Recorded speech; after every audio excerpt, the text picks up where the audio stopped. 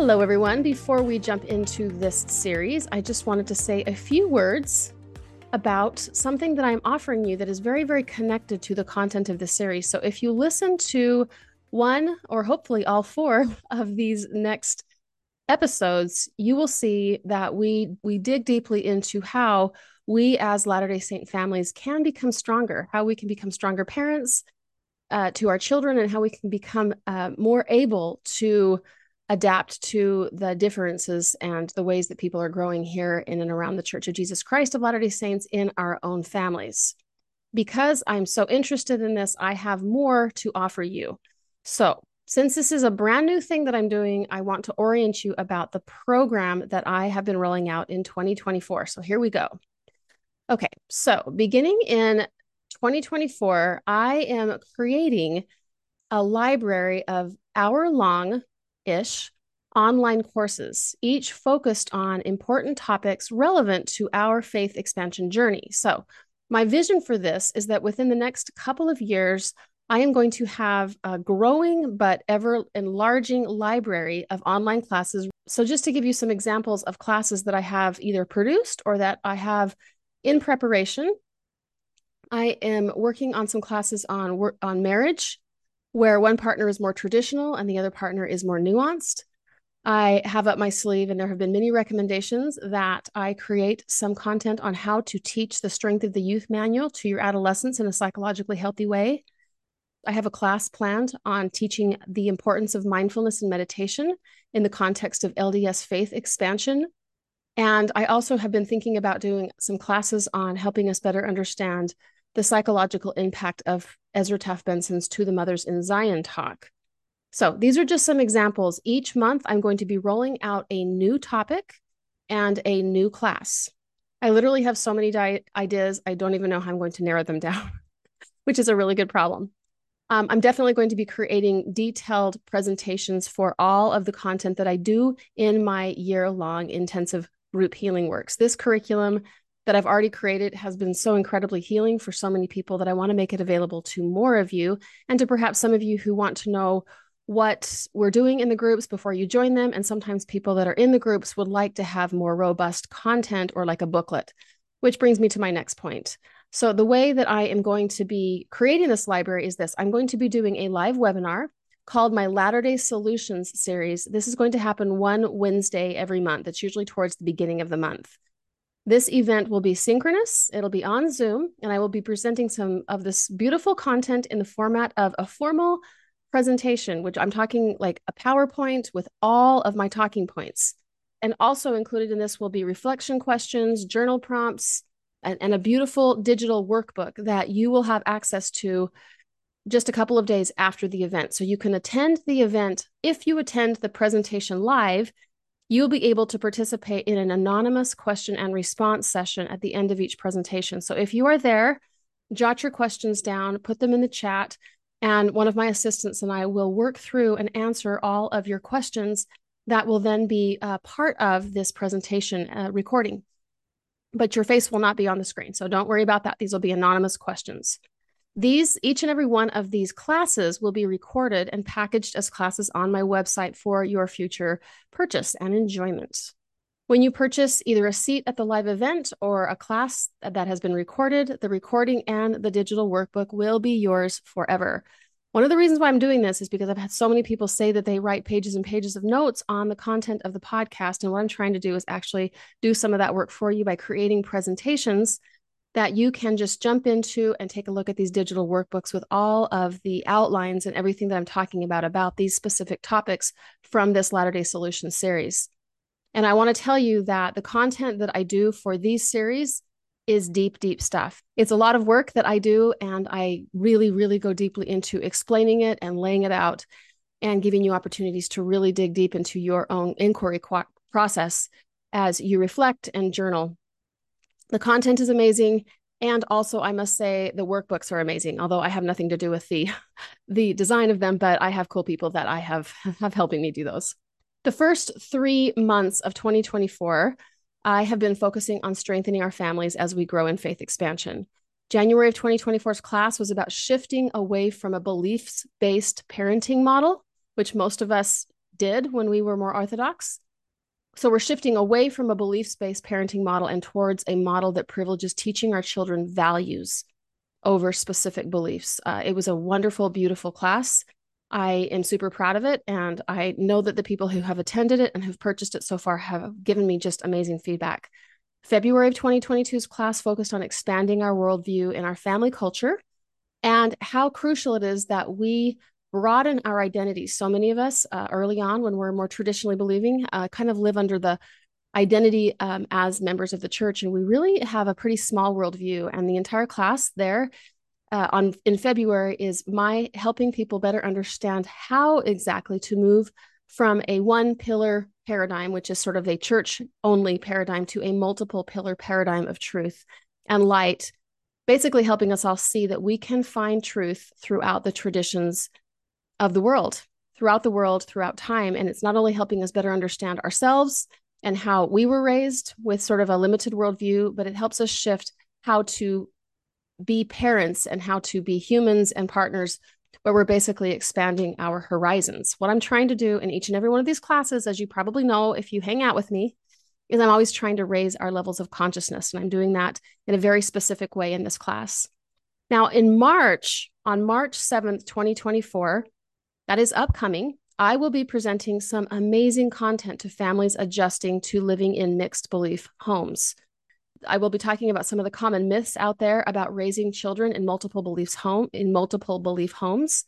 I will be talking about many types of multiple belief families, because there are many here in the Latter-day Saint space. And I'm going to also talk about how each and every one of these constellations has potential strengths and vulnerabilities depending on the maturity of each partner.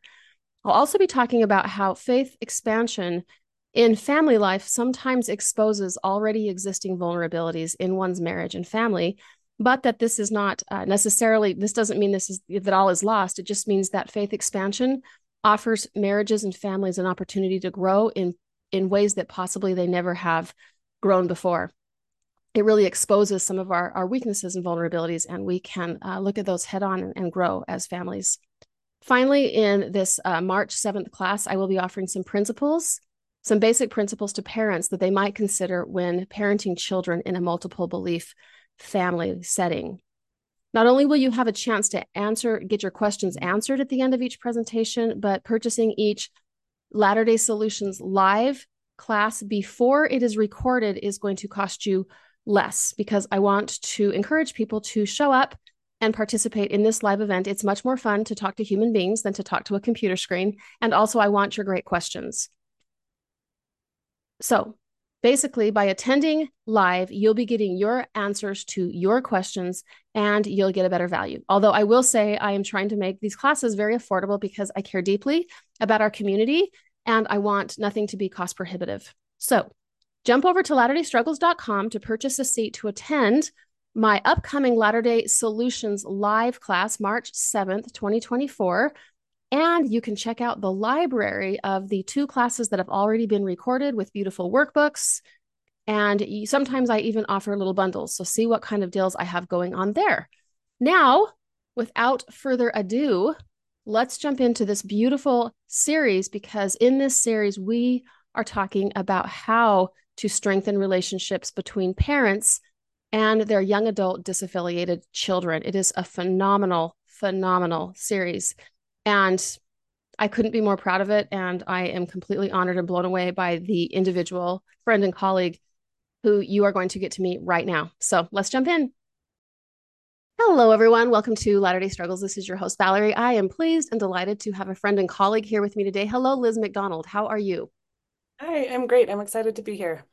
I am excited to have you here. Liz is a therapist, and I am really, really excited to have her with us today and for the next several episodes. This is going to be a 4-part series. Liz has participated in and actually headed up a fascinating research project that a mutual friend of ours brought to my attention. And the reason why this matters so much to me is because I see the findings in Liz's research project all day, every day. In other words, I have seen this phenomenon over and over again in my faith crisis and faith expansion spaces, spending hundreds of hours with hundreds of people helping them become psychologically and spiritually healthy in the context of the Church of Jesus Christ of Latter-day Saints. And then lo and behold, I find out that Liz has done some research to really flesh out what is going on in one specific demographic of those that are working through faith development issues here in and around the Church of Jesus Christ of Latter-day Saints. The topic of her paper, or the title of her paper, is The Impact of Religious Rigidity, Exploring Conflict Between Parents and Young Adult Children Disaffiliating from the LDS Church. So we are going to spend several episodes talking about what Liz learned from this qualitative research project. And qualitative, I guess, was it qualitative and quantitative, Liz, or was it just qualitative? It's qualitative. Okay, so let me just define really quickly what that means. It's research that takes place by interviews. I've actually done qualitative research myself, so I'm no stranger to this process. And Liz interviewed extensively several people. And I'm going to turn the time over to you, Liz, to just talk a little bit about, before we actually jump into the research, I'm getting ahead of myself because I'm so excited. Liz, will you just introduce yourself? Tell us who you are and why are you interested in this topic? Yeah, you bet. I'm so happy to be here. Like you said, I'm a therapist now. At the time that I did this, I was not. I was applying to grad school. And so this was sort of part of my application process was to complete this project, which I did under the supervision of Dr. Darren Ecton at Utah Valley University. As I was trying to define a topic to research, I thought about my own background, which was really, I was teaching parenting classes for about 10 years before I started grad school. And the things that I saw that parents were struggling with tended to be quite similar. It was really interesting that I saw similarities between LDS parents, immigrant parents, and the similarities that I'm talking about that I was seeing that were really causing a lot of pain were parents struggling with the normative processes of differentiation in their children and parents who were experiencing their children's differentiation as a sort of deep personal rejection. For immigrant parents, it was sort of a different flavor. It seems like there were a lot of fears about what it meant to be raising children who were American and in some ways very, very foreign to everything that they were and everything that they valued. And then, of course, with religious parents, it was just a slightly different version of that, like, what would it mean to try to be raising children in this Orthodox religious faith and then have their children questioning or rejecting or differentiating out of the faith. And the conflict that came up for people was huge. The conflict and sort of like the harm that I was seeing in these relationships was really, really significant. And because I was working with the parents, I knew that the intentions were good. I knew that their hearts were in the right place. I knew that they wanted to maintain connection. So then it became clear to me that they may not know how and may not understand differentiation well. And so that's sort of led to me trying to define this disconnection that's happening between generations and how can we better understand and get better information to the parents so that they can maintain the kinds of relationships that they want to. I love that, Liz. And what I love about what you're setting us up to do here is our hope here. Liz and I already talked about this offline before we hit the record button. We would love for this to be a series where if you feel like you are the adult child of a more Orthodox parent who is a devout member of the Church of Jesus Christ of Latter-day Saints, that you can feel safe in sending them this series because we both have a heart to help families heal. That matters to us a lot. And something else that I'm really grateful for, Liz, is that I'm really, really grateful that you seem to have a lot of background yourself in understanding different demographics. So it sounds like this research sort of honed in on the conflict that comes up as adult children are differentiating in the context of their faith tradition, but it's really pretty lovely that it's nice to see that it's actually more of a general phenomenon that can happen when a child differentiates in a different way, like culturally, for example. And so you decided to hone in on what happens between a young adult child and their parents when they decide to differentiate. I just want to throw a thought out here, just as we set things up today. Liz's research really talks about when a child, and I'm going to say that word, when I say child, we both mean adult child. Yes. And that can actually, well, let me just qualify Liz's research is on young adult children and their conflict or the pain that is caused by their disaffiliating with the LDS Church. But what I want to throw out there as a therapist who's worked with people of all ages is I noticed that what Liz found in her research is also accurate to describe older people and their strained relationships with their older parents or parents and their strained relationship with their adult children.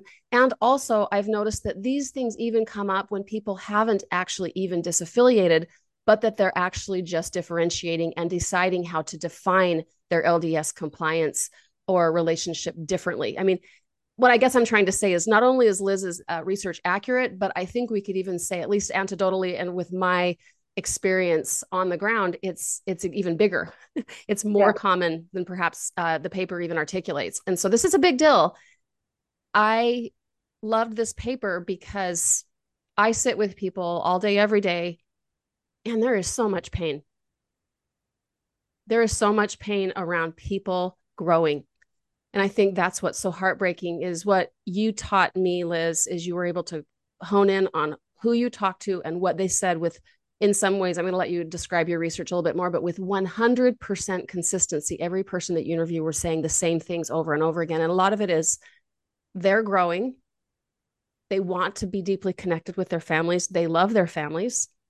They're grateful for their heritage faith in many ways. And also they're having to make, they're feeling like they have to make a choice between owning their own truths and sometimes feeling like in owning their own truths, they have to they feel as if they might become estranged from the people that are the most important to them. So that's what we're going to be digging into today and for the next 3 episodes. Liz, will you talk a little bit about the research itself, the number of people that you interviewed, the process itself, and I'll kind of throw some other questions at you as we get going. Yeah, absolutely. So, like you said, this was a qualitative study, meaning long form interview. I asked 4 questions of everybody, and then I would ask follow-up questions about their answers. I had 15 subjects. I was recruiting specifically between the ages of 18 and 29. I think they all ended up being actually between 21 and 29. Most of them were from the Wasatch Front, with I think 3 exceptions.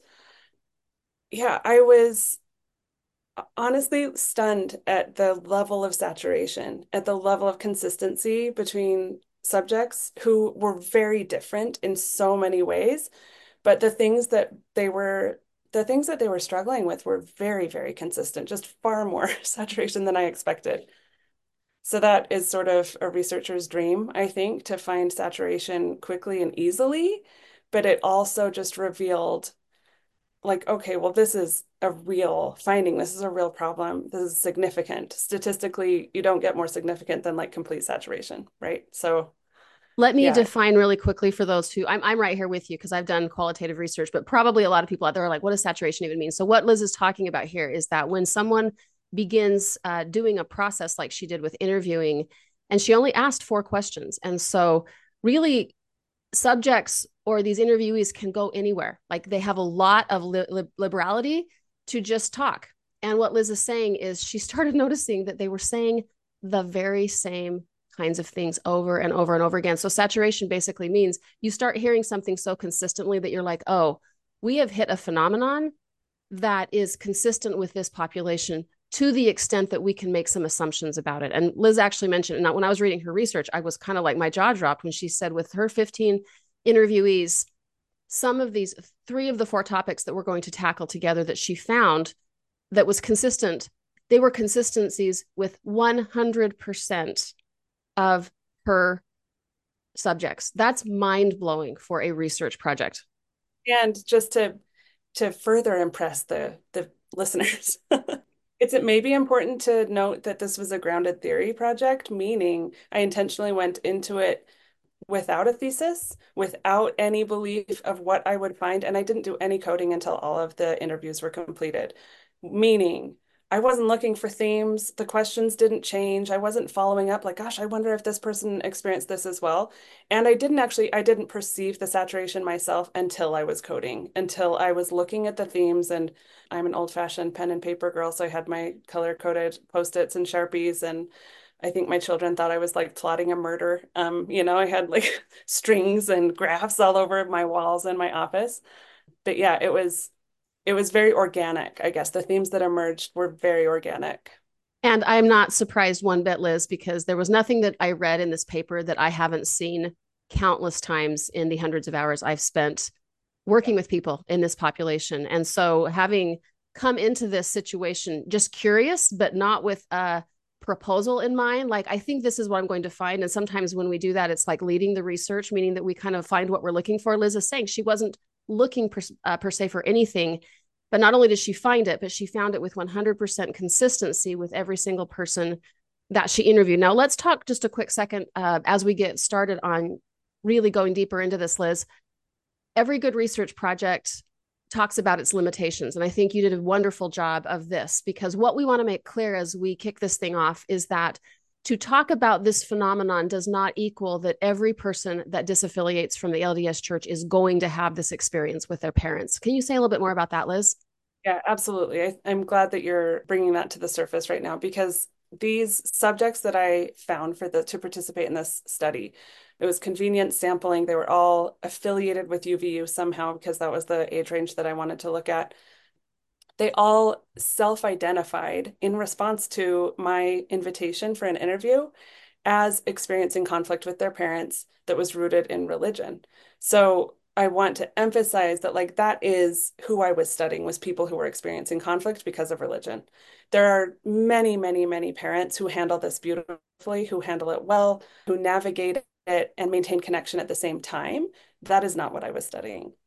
Right. So, what we're trying to kind of talk about here is that when an adult child has a negative or painful experience with their families, what they experience is very, very consistent from family to family. Now, if we could, Liz, part of this beautiful research project that you did was an overview of your 15 subjects and what they had to say. Can you just spend a few minutes, if you would, talking about these interviewees, what you learned in these interviews, because to kind of set the stage here, what you and I are going to spend most of our time talking about is your findings, what you found that was consistent, these four topics that three of the four, 100% of the young adults talked about, and of the fourth, 80% of them talked about it. So we're going to really lean into those topics more because that's where we're learning how to see what's going on so that we can look at how to do better and how to grow from this, right?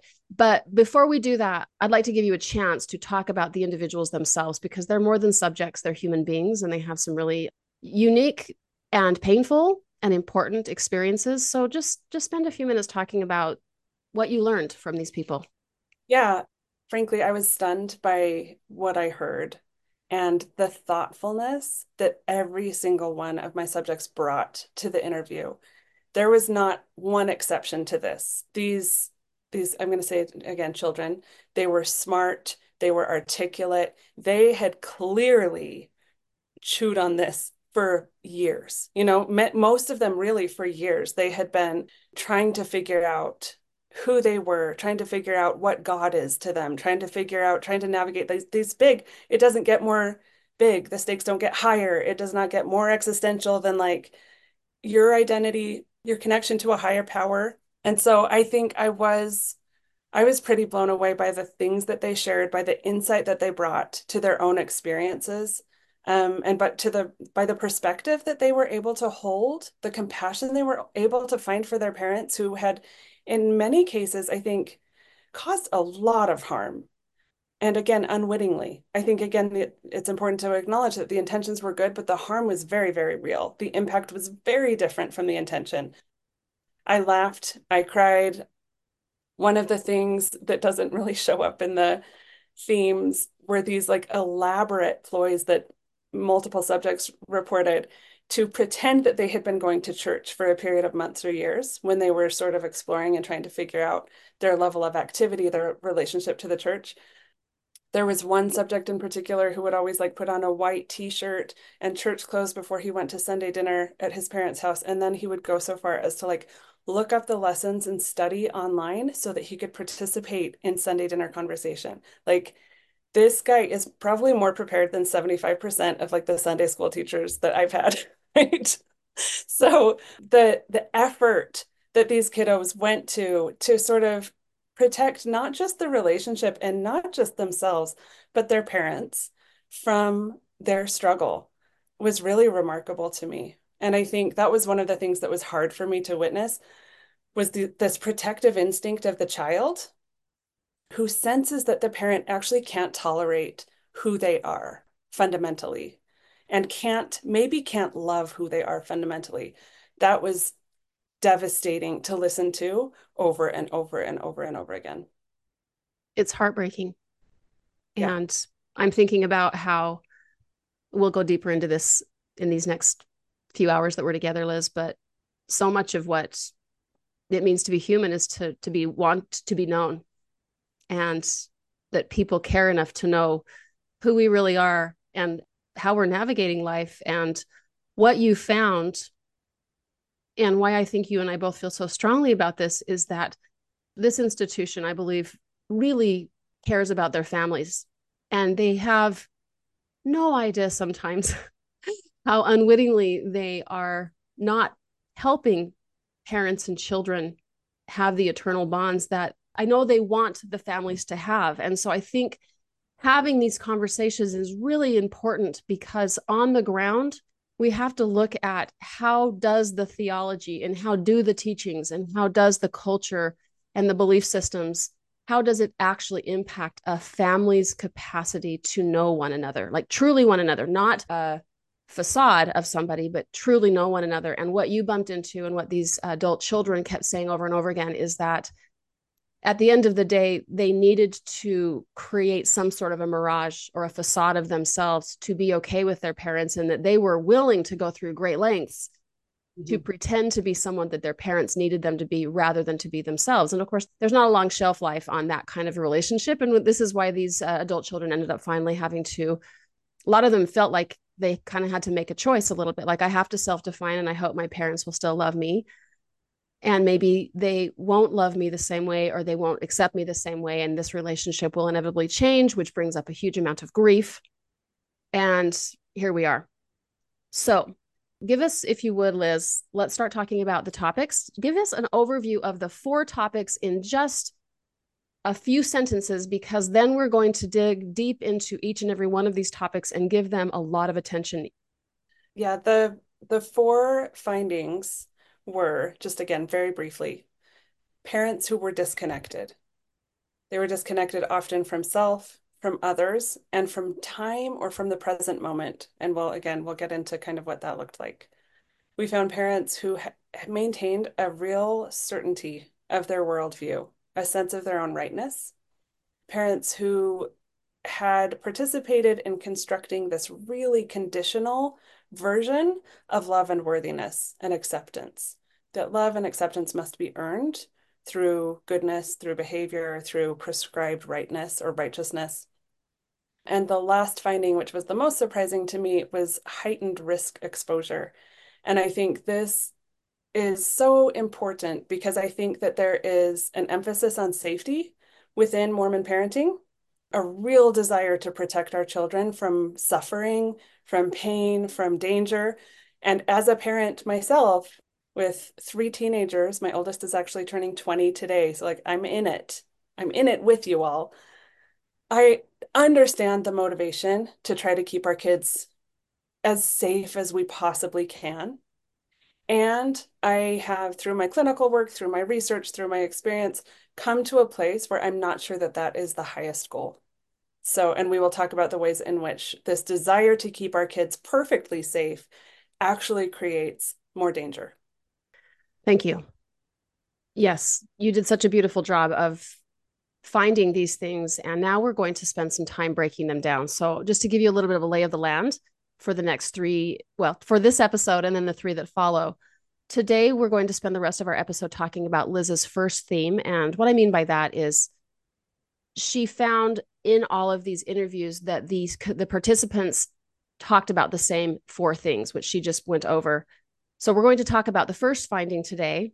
Then in our next episode, we're going to talk about probably the second, third, and fourth, but we're going to just see how long-winded we each get.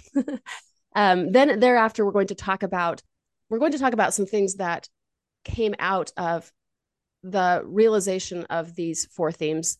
And then the very last episode, we are going to talk about how these findings and her research can be plugged into stages of growth, specifically, oh my gosh, what's his first name? Eric Erickson, right?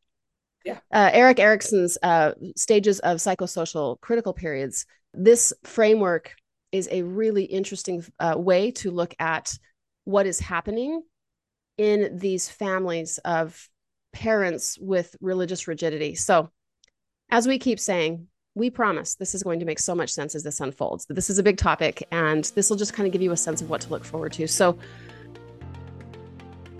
hello, dear friends. As you probably know, I love creating the Latter-day Struggles podcast for you. I am so committed to providing you with frequent, honest, psychologically sound content to help you find faith, peace, confidence, and direction in your faith journey. However, I need your support.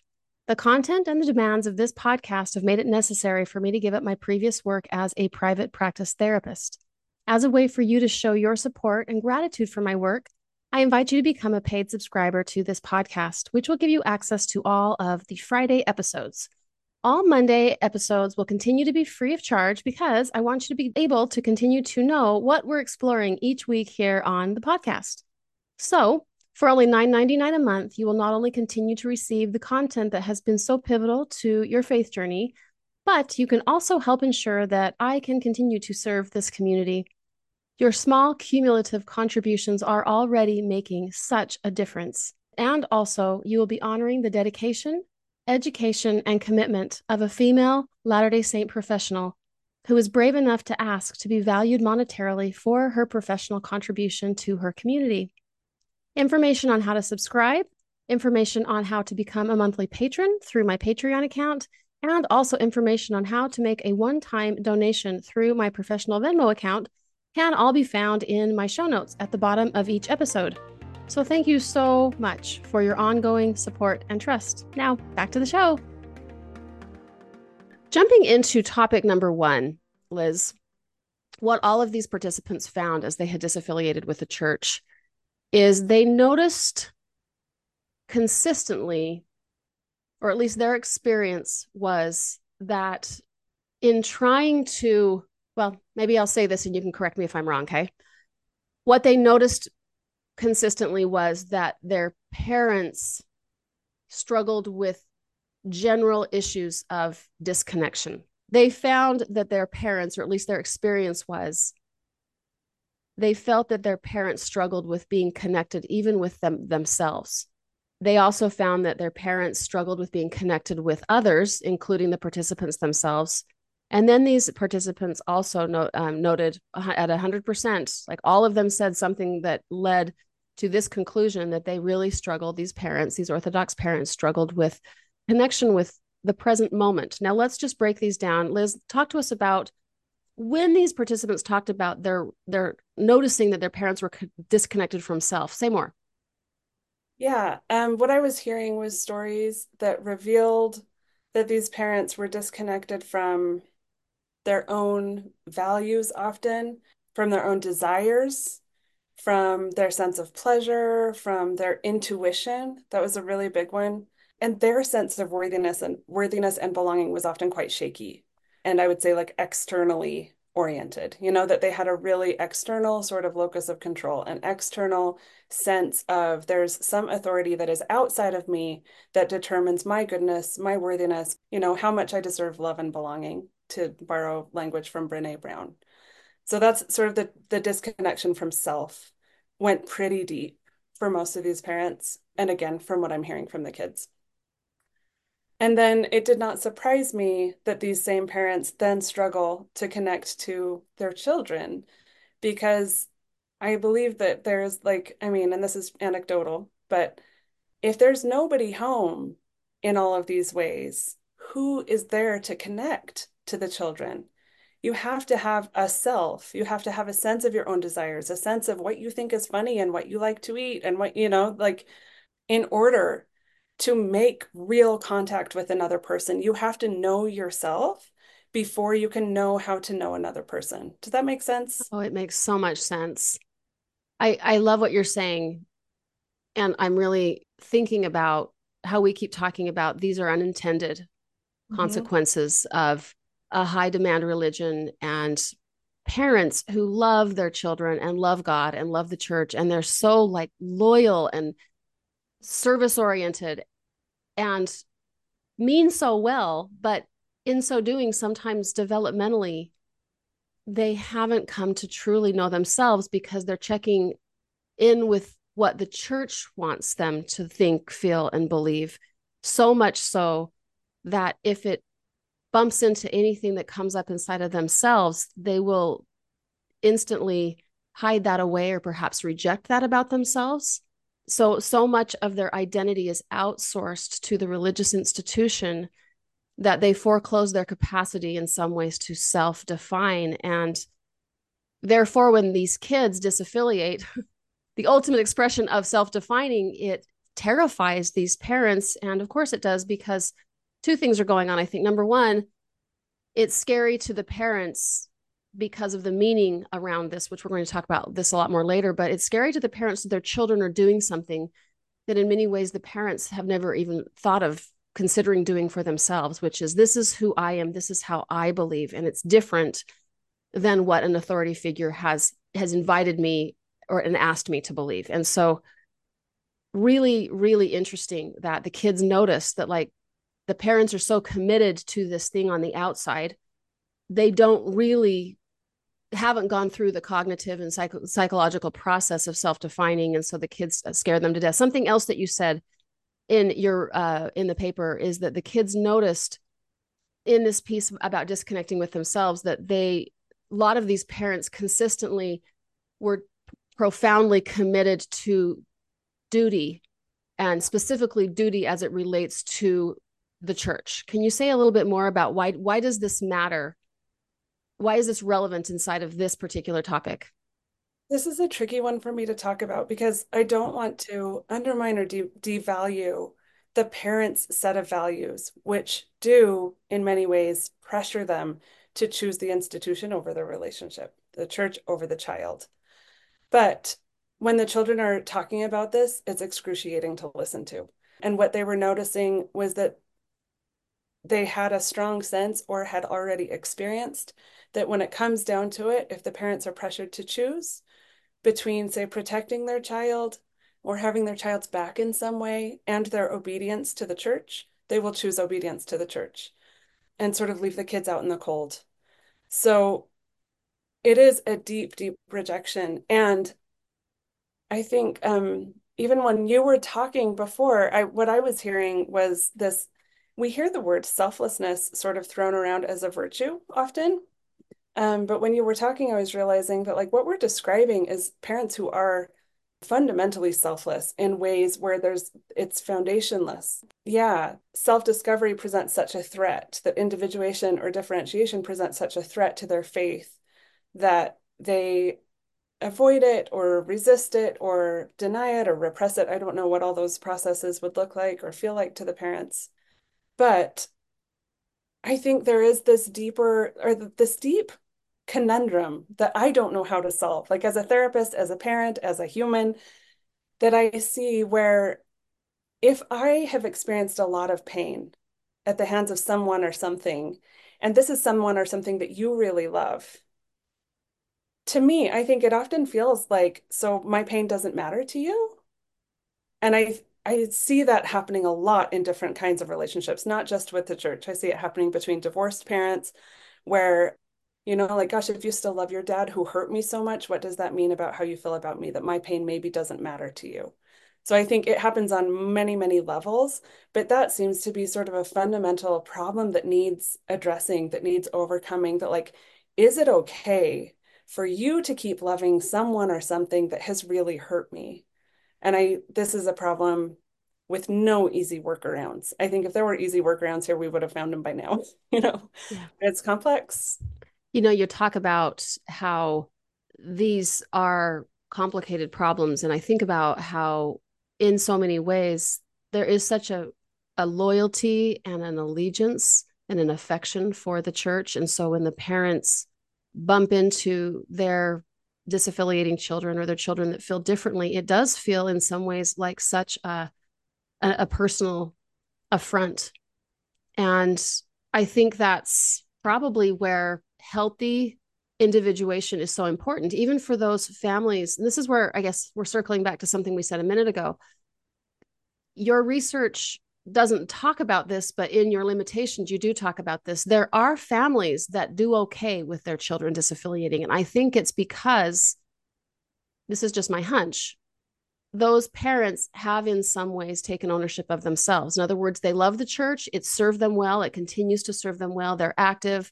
And also, they have come to know themselves. They are in some ways connected to themselves enough to where they understand the process of another person connecting with themselves in a perhaps different way. And so I think there's some connection there that when a parent in these worst case scenarios is disconnected from their child, it's probably correlated to the reality that they don't really know themselves well and that they experience a lot of fear around the possibility that if I believe differently or think or feel differently than what the church says, there's something at my core that is wrong, not okay, less than bad. And so they repress that. And then, of course, that translates over into their terror when their child does what kind of to them feels like the unthinkable, which is not only believing, feeling, thinking differently, but going so far as pushing the church away. And something else I'm remembering from the paper, Liz, is that one of your research participants said, and maybe more of them, this was just a direct quote that you made, that if there was space for them to be themselves in the church, they wouldn't have even wanted to leave. Yeah, and I know that some people, and many people in my communities, they're finding ways to make space, both owning themselves and being part of the community. So I don't think those two things are mutually exclusive. But I think certain people have certain experiences where they do feel like they can't make a choice, and probably, or it's possible that begins at home because they feel like they can't even have a conversation with their parents that even taps on the door of a different or more liberal way of believing, thinking, and feeling about any teaching of the church. How does that feel based on your research, Liz? Yeah, I think that really lines up. And I think another thing that you're sort of circling in on is how natural this big personal rejection that these parents experienced is if so much of their identity has been sort of outsourced to this institution that actually that is then very personal. Yeah. Let's pivot just a tiny bit into what your research participants talked about in terms of their noticing their parents struggling with connecting with them as children. I found it incredibly fascinating that the adult children noticed that their parents or some of their parents really struggled with parental healthy intimacy. Say more about that if you would, Liz. Yeah, there were a number of subjects who talked about parents and specifically dads who knew how to preside, but not to connect. There were subjects who talked about the only time that they really talked to their dads was in the context of a structured interview. It was a term that I was not familiar with, like a PPI, I think is that a personal priesthood interview? That's right. That I learned that term from my subjects. But, like sort of like being called into dad's office, having a seat, and sort of like having these, spirituality checks to sort of like, how's your faith? And that's something that I related to on a personal level too. I thought like, oh, I'm somewhat familiar with a parent's primary involvement being being this sort of like spiritual checkup. And again, I know why this is happening. I've seen the conference talks, I've read the Ensign articles. I feel like I understand the pressure that the parents are experiencing that would lead them into more of like a presiding authority role in their homes and in their families than a parental role or a connecting role or a warm role. But the children experienced it as incredibly distancing and disconnecting and in many cases intrusive. When that was the sole subject of a parent's curiosity, it felt very violating to many of my subjects. That actually tracks with me because I think what you're describing to me is that some of these adult children felt as if the parents had leapfrogged over other elements of healthy connection with their kids and just honed in on the spiritual piece, which is again, we talked about these are big topics. This is existential. This is about my relationship with goodness, with sin, with worthiness, with God. And in some ways, the parents, I feel like maybe this is just me, but I don't know if they had earned it sometimes, right? Like in other words, I think those are topics that organically come up.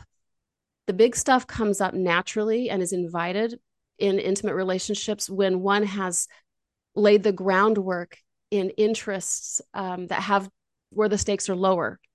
And you're Yeah. describing that these kids often talked about, in some ways, perhaps relational, psychological underdevelopment in just parent child relatedness, just being a friend, being a guide, a lead, someone to talk to, somebody to be there when someone had come home after school having had a bad day, and that was not part of their normal family flow. Is that what I'm hearing? Yeah, exactly right. And just this, yeah, like you're describing, a complete vacuum around emotional expression. And often that included affection of any type, whether verbal or physical. And along with that, like what you're talking about, the curiosity about like, are you dating anyone? How is school? What music do you like? Why do you listen to that? Like Yeah. you don't have to agree with your kids about everything, but it's probably good to keep your finger on the pulse of sort of their day-to-day, their lives, the things that they think are important in order, like you're saying, to earn those deeper confidences, which are so personal. They're not just personal to the parents, they're very personal to the children as well. Well, and what you just said has me thinking that if the parent is only asking the child who they're dating to check in if they're dating before they're 16, or if they're obeying the law of chastity, or if, in other words, if they're wrapping their interest into some sort of a gospel principle, the child is probably going to map the agenda, some judgment, and some possible like worthiness pulse taking. And kids are smart. And I think there's a big difference between I really care about what you're thinking and feeling and experiencing, independent of how much it lines up with the strength of the youth manual, right? And I think that's tricky because parents, we are here to care and to guide and to direct.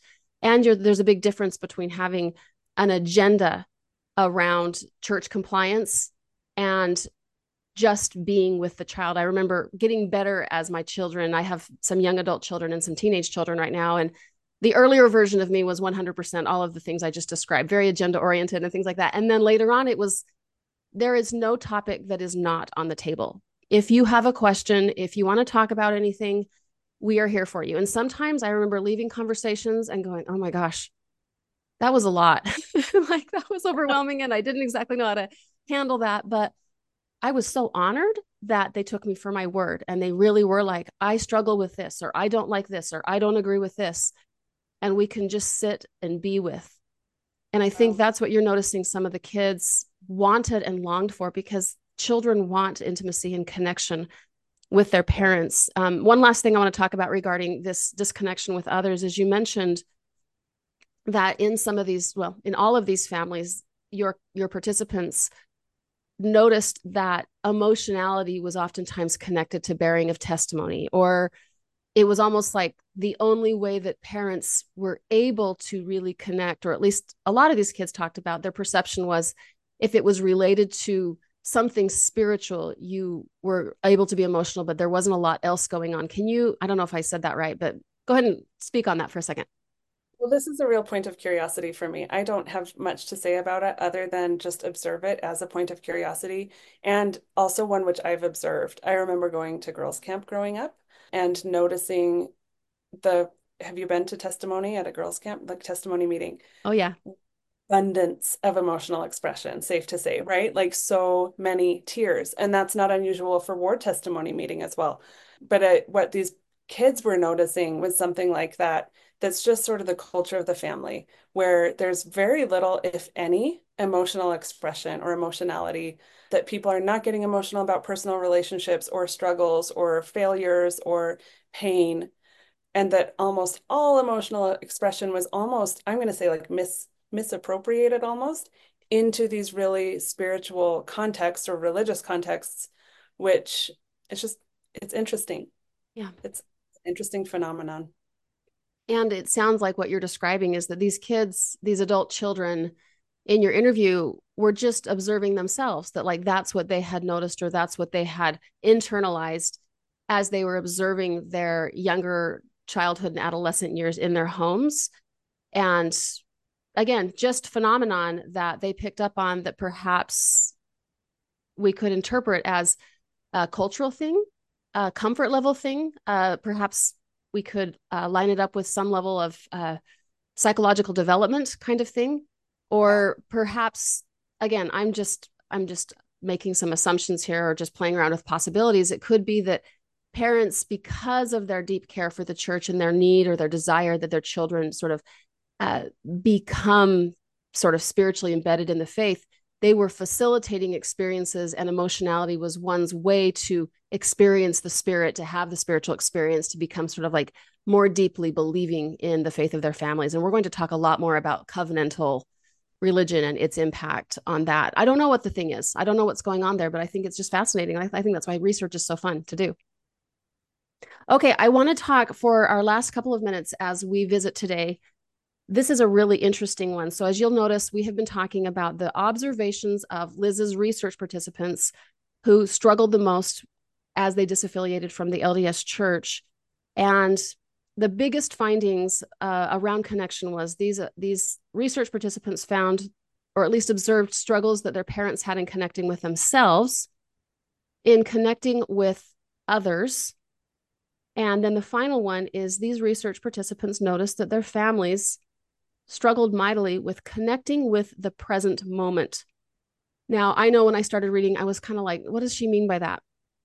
Or Yeah. rather, what did they mean by that? But you're going to tell us. So jump in and help us understand this, Liz, because this is really fascinating. Yeah, I thought this was a really interesting and surprising theme that emerged. So many subjects described that their parents had a complete inability to enjoy the present moment with them. One very young subject, I think she was 21, she was the youngest participant, and she said, I don't know how to comfort my parents anymore when we are together. I'm sitting right there, but they're acting like I've died. She describes her parents becoming weepy, fretting, and just a lot of distress about losing eternity, losing their eternal family, losing the prospect of eternal salvation as a collective. Another, a 29-year-old subject said, to my parents, it feels like losing eternity. My younger brother is still active, so they've shifted all their hopes and dreams to him now. I just wish they'd put more priority on our relationship.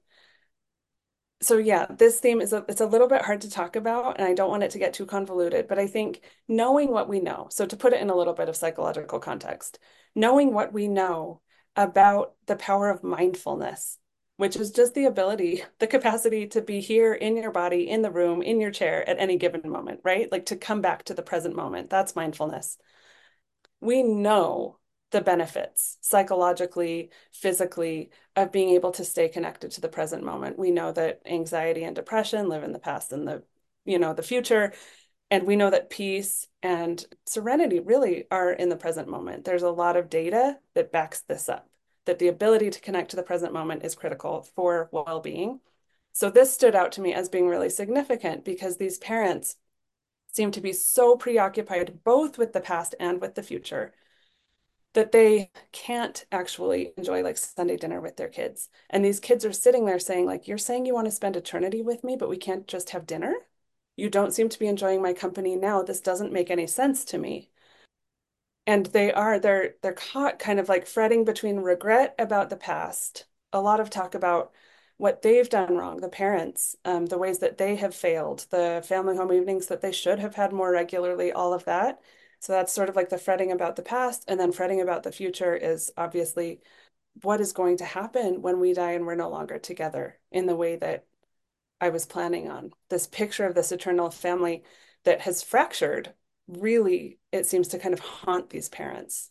It's almost like they have taken the theology and feel so much grief that they're living in an eternal presence separated rather than, how do I say this? Their fear and distress about losing their child for eternity, they're actually just taking that experience and beginning today.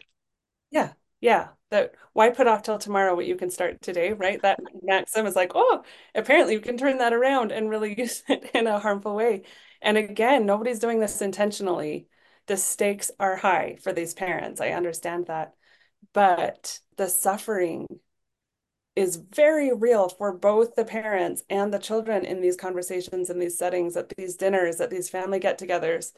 And I wonder if it's necessary on this level. It's hard for me to watch people suffer this way. My heart breaks actually for both sides of this interaction as I think about the families.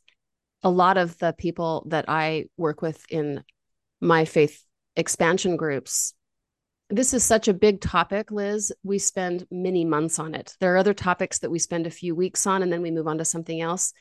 It's the devastation and the anxiety created around how can I be connected to the people that I love the most as an evolving, changing, growing person. And that's why I think this is research that applies to young adult children, but it actually applies to some population that's much larger than that. Anybody who is not only disaffiliating, but even just changing their views and reinterpreting their relationship with the Church of Jesus Christ of Latter-day Saints almost inevitably is going to have some degree of struggle with this, because if what they do or how they interpret themselves estranges them on any level from temple worthiness, it's like the gig is up.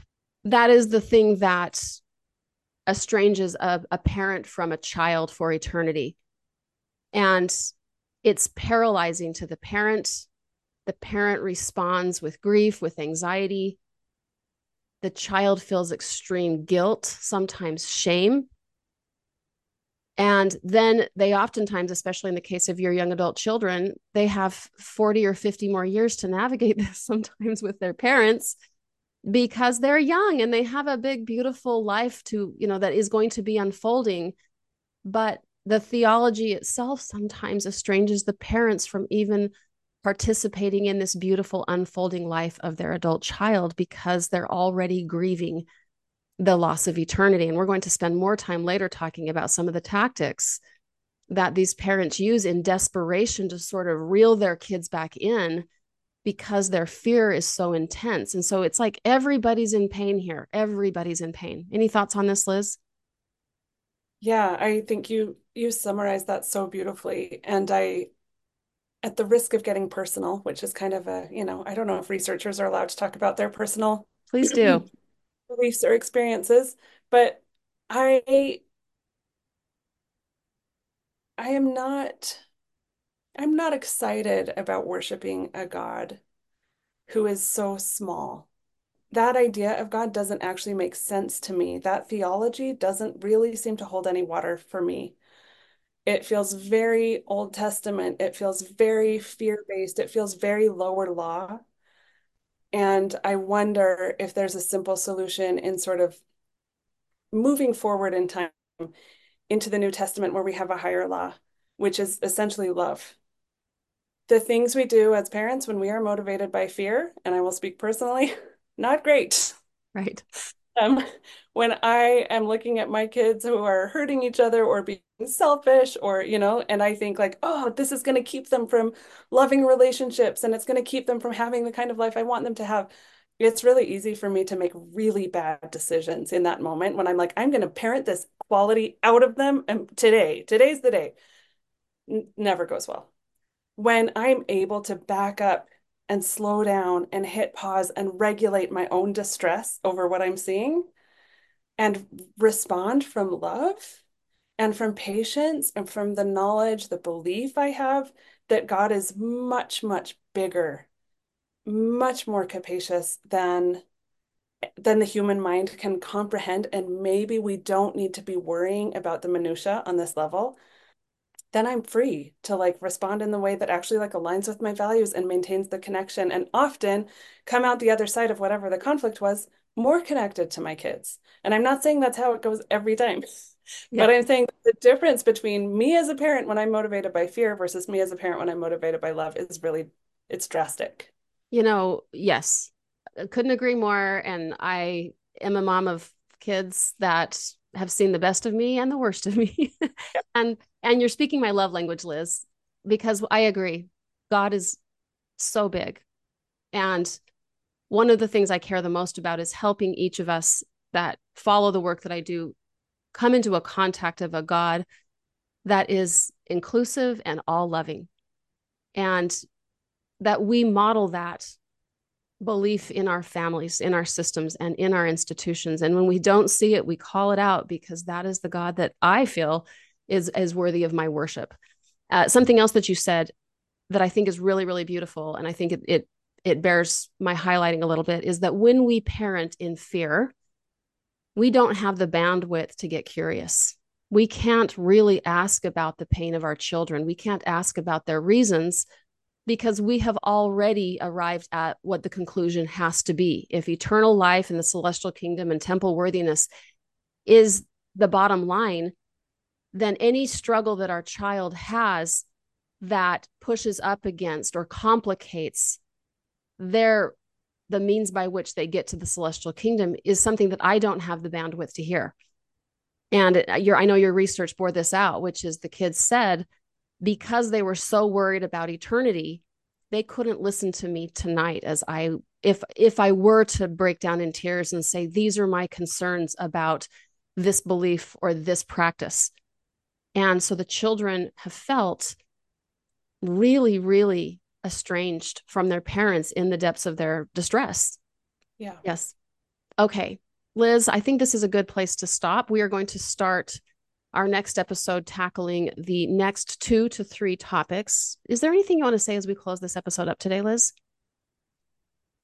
No, I'm excited to get on to the next themes. I think, I don't know, this conversation is really exciting to me. And I really appreciate the space that you hold for the reality that these parents, I believe, and this is what motivated this research in the first place, want to do better. And I believe that with better information, they can and will. And I've seen that happen already as I have presented this at firesides and in other podcasts and in other interviews. I've gotten feedback from people about the conversations that they are having that they didn't know how to have.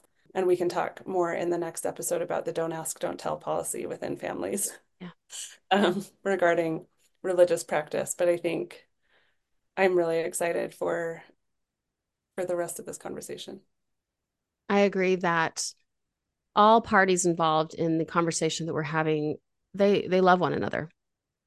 Yeah. And we're all trying our hardest and doing our best. And sometimes we just don't know what to do. And so I think it's so important for those of us who have the courage and the desire and the ideas that might be healing, that we raise our voices and encourage connection and love, like what you and I are trying to do in this series. So I'm excited too. We're going to kick off another series or another episode here in just a few days, as you all know.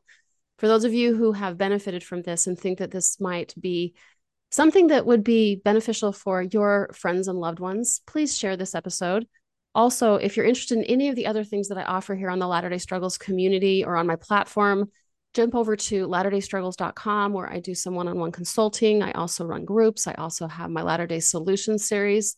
And by the way, this topic that Liz and I are tackling for the next several episodes is actually timed really fortunately, because I am actually running the first 3 classes in my Latter-day Solutions series, which is an online class that you can attend either live or recorded. It has a workbook and a digital presentation that you have access to forever. This is what I'm talking about here. I'm talking about parenting children in a more loving and expansive way as you work on your own faith expansion journey. So this topic, if it resonates with you, jump over to latterdaystruggles.com and purchase one of those courses that will hopefully expand your capacities to not only do this as a parent, but learn how to perhaps be in a deeper and closer relationship with your more traditionally believing parents.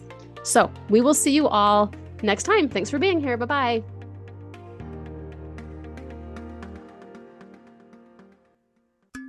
Dialogue Podcast Network.